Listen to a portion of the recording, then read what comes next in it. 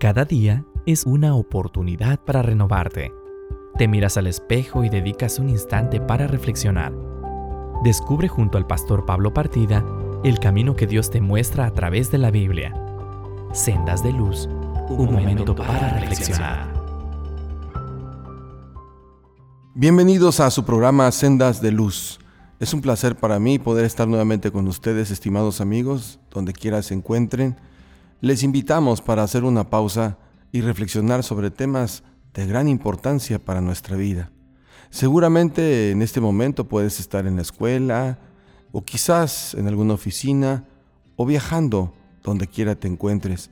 Te invitamos para que escuches este mensaje que es refrescante porque es un mensaje que proviene de la palabra de Dios. Estimado oyente, si tienes a tu alcance una Biblia, te invitamos a que la tomes y te unas a nosotros en este interesante estudio de la palabra de Dios. Si no lo tienes o puedes descargarlo de tu celular, te animamos para que lo hagas. También, en caso de que estés muy ocupado, gracias por sintonizar con nosotros y escuchar Sendas de Luz, un espacio para reflexionar y tener esperanza y enfrentar la vida desde otra perspectiva. Te invitamos pues a este programa donde vamos a analizar un tema de gran trascendencia y de mucha importancia para el ser humano.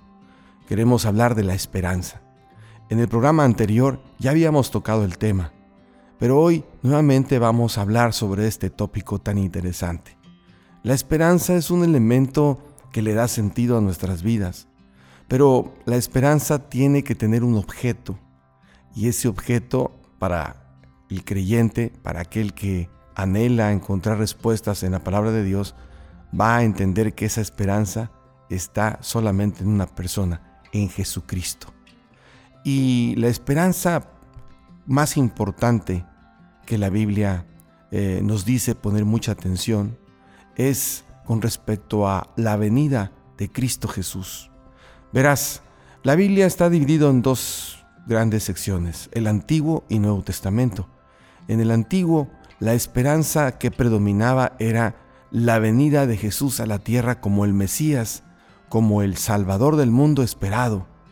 Esa profecía se cumplió cuando Él estuvo con sus discípulos y sus seguidores. Nuevamente les invitó a tener esperanza, pero ahora ya no sería para regresar a la tierra solamente como un hombre y al mismo tiempo Dios, sino para decirles que algún día Él iba a regresar como rey, como poderoso monarca, a tomar posesión de esta tierra y al mismo tiempo llevar a sus hijos a las moradas celestiales. Esa es la esperanza que predomina en el Nuevo Testamento, y a lo largo de sus páginas puedes leer muchas veces cómo Jesús le promete a sus seguidores que si son fieles hasta la muerte, ellos serán resucitados y verán esa gloriosa manifestación de Jesús como el Rey de Reyes y Señor de Señores. A esa esperanza es que los especialistas le llaman escatología. La Biblia es un libro escatológico, es decir, un libro que no solo nos habla del pasado, del presente, sino también del futuro y de las cosas que vendrán. Ahora, estimado oyente, la pregunta que surge entonces es: ¿cómo podemos prepararnos para el regreso de nuestro Señor Jesucristo? Muy bien, esa respuesta la vamos a encontrar en la palabra de Dios. En Lucas capítulo 21, versículo 36, donde el evangelista declara unas palabras de Jesús muy interesantes. Jesús dice: estén ustedes preparados, orando en todo tiempo, para que puedan escapar de todas estas cosas que van a suceder y para que puedan presentarse delante del Hijo del Hombre. Sí, la primera cosa que se nos invita a hacer mientras Cristo viene es orar en todo tiempo. Estimado oyente, amigo, amiga que me escuchas, probablemente a veces enfrentamos problemas muy grandes en nuestra vida. Hace poco una persona me decía: ¿qué hago? Mi hijo está alejado de Dios y se encuentra esclavizado en las drogas. Hay momentos que como padres no podemos hacer nada cuando nuestros hijos deciden vivir una vida totalmente desenfrenada y esclavizada en malas amistades o vicios. La Biblia nos declara que sí hay algo que podemos hacer: orar en todo tiempo.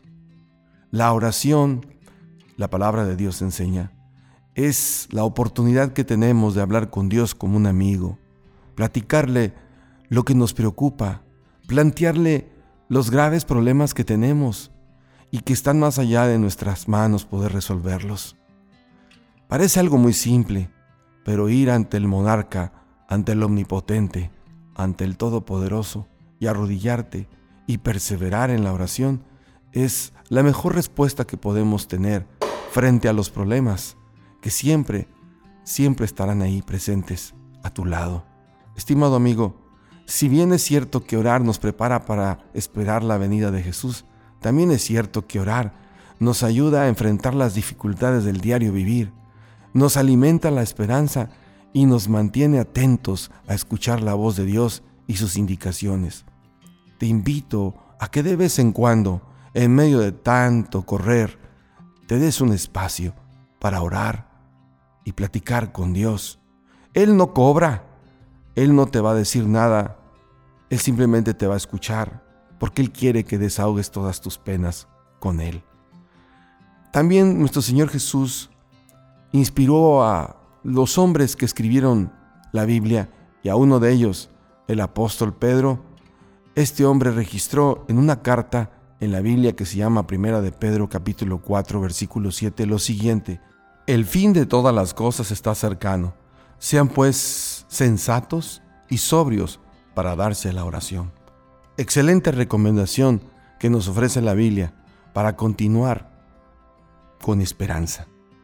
Ahora, quizás no sepamos el tiempo preciso cuando Jesús vendrá, pero hay ciertas señales que nos indican que su venida está muy cerca. Es cierto que la Biblia no es muy específica, pero nos dice: pon atención a los acontecimientos. Estos acontecimientos nos muestran que Cristo muy pronto vendrá. En Mateo capítulo 24, versículo 32 y 33, la palabra de Dios nos dice: aprendan esta enseñanza de la higuera. Cuando sus ramas se ponen tiernas y brotan sus hojas, se dan cuenta ustedes de que ya el verano está cerca. De la misma manera, cuando vean todo esto, sepan que el Hijo del Hombre ya está a la puerta. Sí, estimado amigo, estas son palabras de Jesús, y nos dice que así como el agricultor ponía atención y notaba cuando la higuera estaba madura y daba algunas señales, así nosotros debiéramos notar que la tierra nos da indicaciones de que la venida de Cristo está muy cerca.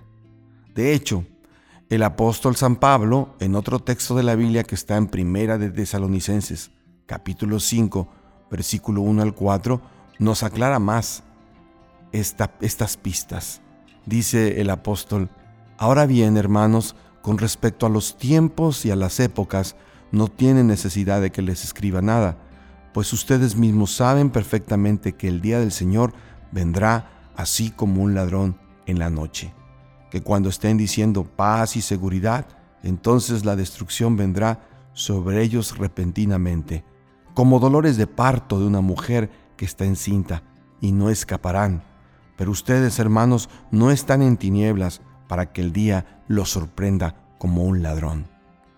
Sí, estimado oyente, el apóstol Pablo aquí nos muestra que aunque nosotros vemos con normalidad el mundo, y digo normalidad porque estamos acostumbrados a ver guerras, asesinatos, rebeliones, huelgas, en fin, una serie de situaciones desastrosas a nivel económico, político y social, y en algunos casos las personas lo ven como algo normal, pues vivimos en un mundo muy violento y estamos acostumbrados a la violencia.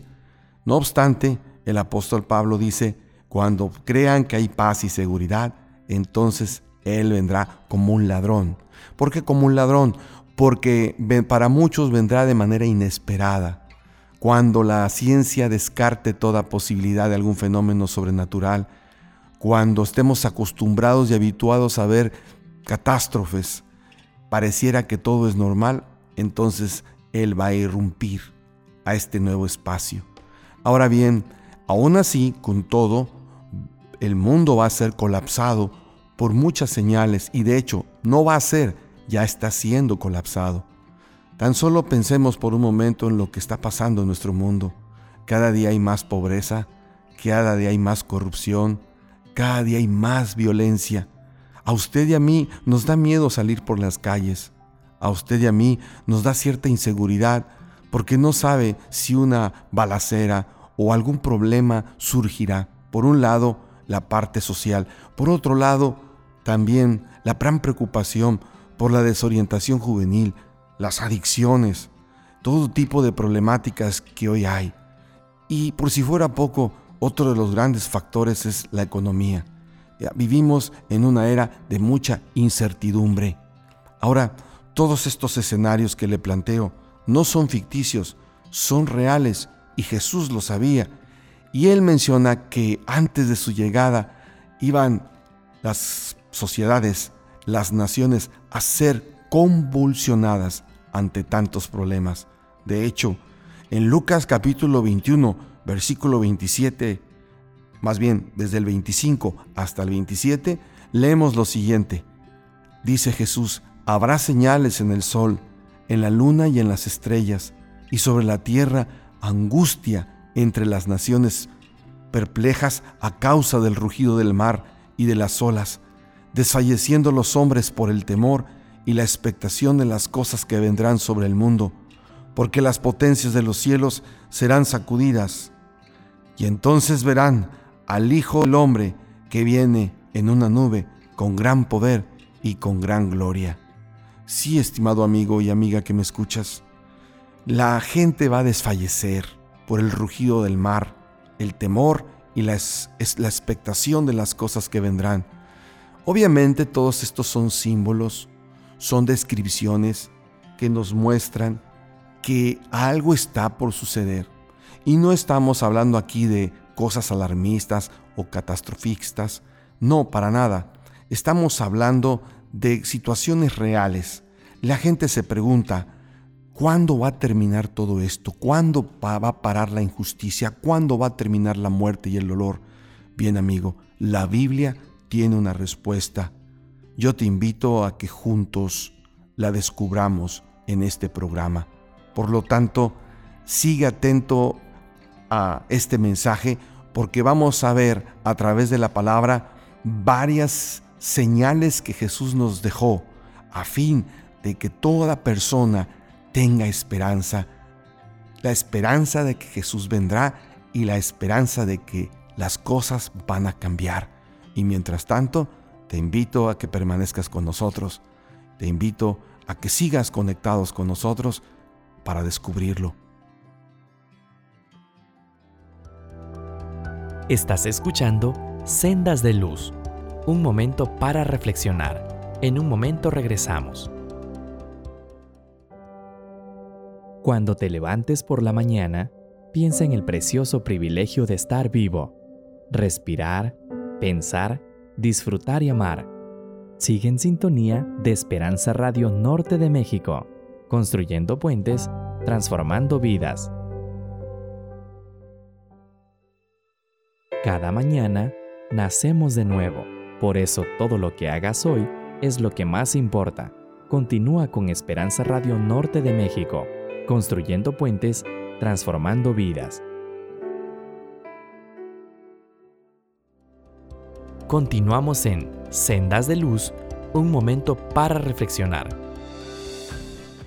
Bienvenidos a su programa Sendas de Luz. Nuevamente estamos aquí con ustedes. Les invitamos a que nos sintonicen, estén conectados. Estamos dedicándole un tiempo al tema de la esperanza que la palabra de Dios, la Biblia, ofrece a cada ser humano. Sí, estimado amigo, Y amiga, si apenas nos estás sintonizando, si apenas estás conectándote con nosotros, estamos hablando de un tópico muy relevante. La Biblia habla de esperanza, pero en sí, ¿qué es ese tipo de esperanza? Es la certeza de que Jesucristo vendrá otra vez. Y digo vendrá otra vez porque, como lo mencionamos anteriormente, Jesús ya vino, murió por nosotros y resucitó. Pero antes de irse, le dijo a sus seguidores: volveré otra vez. Y precisamente Él dejó ciertas señales asombrosas para revelarnos que cuando las veamos, estemos atentos y pensemos que su venida está cerca. Aunque para mucha gente Él vendrá como un ladrón en la noche, es decir, de manera inesperada, para aquellos que siguen estudiando la Biblia, no les caerá de sorpresa, porque saben que Jesús prometió volver para restaurar este mundo lleno de violencia, de maldad y corrupción, para establecer un nuevo orden y para que nosotros vivamos con esa certeza y no tengamos miedo a lo que vendrá. De hecho, la Biblia no es un libro que nos debe despertar miedo, es un libro que nos debe infundir gozo, tranquilidad, paz y seguridad de que, a pesar de todo lo que suceda, aunque no lo entendamos, Dios tiene el control de nuestras vidas. Así que la pregunta es: ¿qué señales asombrosas Dios dejó para indicarnos que su venida estaba cerca? Empecemos por el mundo religioso. Jesús advirtió a sus seguidores que antes de su venida habrían ciertos fenómenos religiosos que habrían de confundir a la gente, y lo advirtió en Mateo capítulo 24, versículo 5. Esta fue una de las primeras señales que Él dio. Dice la palabra de Dios, palabras literales de Jesús: porque vendrán muchos haciéndose pasar por mí y dirán: yo soy el Mesías, y engañarán a mucha gente. Qué interesante, estimado oyente. Lo primero que indica Jesús es que antes de su venida habrá una gran confusión religiosa. Siempre lo ha habido, pero hoy más. Especialmente porque el ser humano, aunque descarte a Dios, tiene un vacío en su corazón y trata de buscar sustitutos. Mucha gente está vulnerable a aferrarse o asirse de filosofías o planteamientos ideológicos para tener una esperanza, y efectivamente hoy por hoy predominan las sectas y miles de grupos religiosos, y no solamente en el área cristiana, sino también en diversas religiones que son dignas de respetarse, pero que Jesús advirtió que ellas señalarían caminos que no son los caminos que Él le indicó a sus seguidores. Hoy hay mucha confusión religiosa y las personas se preguntan: ¿a quién debo seguir? ¿O realmente hay alguna señal para saber si estoy en lo correcto o en el camino seguro? Bien, Jesús dijo: vendrán muchos Cristos, muchos falsos profetas, muchos falsos Mesías. De hecho, ahí mismo en Mateo 24, versículo 24 al 28, Él sigue diciendo: porque vendrán falsos Mesías y falsos profetas, y harán grandes señales y milagros para engañar, de ser posible, hasta los que Dios mismo ha escogido. Ya se los he advertido a ustedes desde antemano. Por eso, si les dicen: miren allí está, en el desierto, no vayan. O si les dicen: miren, aquí está escondido, no lo crean, porque como un relámpago que se ve brillar de oriente a occidente, así será cuando regrese el Hijo del Hombre. Sí, estimados amigos, ante tanta confusión religiosa, ante tanto líder o profeta espiritual que dice tener la verdad, ¿qué hacer? Bueno, Dios no nos dejó huérfanos. Dios nos regaló dos preciosos y maravillosos dones. El primero es la palabra de Dios. La palabra de Dios es el mapa que nos puede ayudar a entender la confusión. ¿Por qué la gente se deja seducir por los falsos maestros? Porque no lee su Biblia. Estimado oyente, es importante leer la Biblia. La Biblia nos muestra muchas verdades cruciales que nos ayudarán a evitar cualquier tipo de engaño o fanatismo que incursione en nuestra vida. Por otro lado, el otro regalo que Dios nos dio, y Jesús lo advirtió, es que Él nos ha concedido al Espíritu Santo. Sí, la presencia del Espíritu Santo, que es Dios con nosotros, ha llegado hacia nuestra mente y a nuestra vida cuando se lo pedimos, y Él nos revelará, nos ayudará a entender la palabra de Dios. Es importante. Uno puede leer la Biblia y sin embargo no encontrar nada, pero cuando vas con humildad y solicitas la ayuda del Espíritu Santo, puedes comprender sus verdades, entenderlas y aplicarlas a tu vida. Pero por sobre todo, estarás atento a las señales que Dios te da, porque es a través de la Biblia que Dios nos habla y nos muestra el camino a seguir. Hoy vivimos en un mundo lleno de mucho esoterismo, de hechiceros y de muchos falsos maestros. La única seguridad que tenemos es volver a la Biblia y estudiarla. Ahora, ¿qué va a suceder a nivel global con las naciones de este mundo?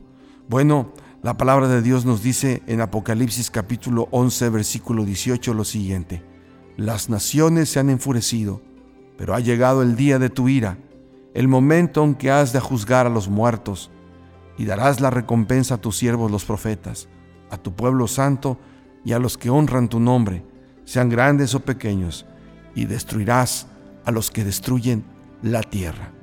Sí, Dios menciona que llegará el día. En la Biblia a veces se le llama el día de la ira. Y no se trata de que Dios viene enojado como nosotros nos enojamos, sino Él está en realidad enfocado en la maldad, en el pecado.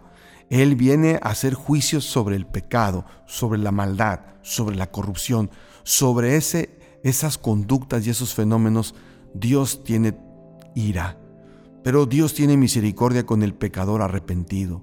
Estimado oyente y amigo, Dios no se enoja como nosotros y guarda rencor o te está señalando tus errores y desperfecciones. No, Él lo único que hace es que no soporta la maldad, no permite la corrupción, y Él viene a presentar un juicio sobre todas las injusticias que se han cometido a lo largo de la historia y sobre todo en estos días. Por eso los hijos de Dios tenemos esperanza, porque sabemos que aunque hay muchas injusticias en este mundo, Dios vendrá a juzgar a los vivos y a los muertos, y vendrá a destruir a los que destruyen la tierra. Sí, nosotros los seres humanos estamos destruyendo la tierra. De hecho, muchos estudios científicos han demostrado que si el ser humano no revierte el estilo de vida y la manera como administra los recursos naturales, muy pronto este mundo entrará en cataclismos globales, ecológicos, donde miles de especies morirán, donde los cambios climáticos producirán grandes ciclones y grandes tempestades, sequías y grandes temporadas de invierno. Todo esto provocado por la misma mano del hombre que ha alterado el equilibrio del planeta. Estimado oyente, yo te invito a que juntos cuidemos nuestro planeta, lo que queda de él. La Biblia nos dice que debiéramos ser conscientes de eso, porque el ser humano está destruyendo el planeta Tierra y Dios lo sabía, por eso dice que Él vendrá a destruir a los que destruyen la tierra. Pero habrá otro tipo de señales. Por ejemplo, en Mateo capítulo 24, versículos 7 al 8 dice: y habrá hambres y terremotos en muchos lugares, pero todo esto será el comienzo de dolores. Sí, estimado amigo y amiga que me escuchas, habrá hambres, siempre ha habido, pero la desproporción es grandísima.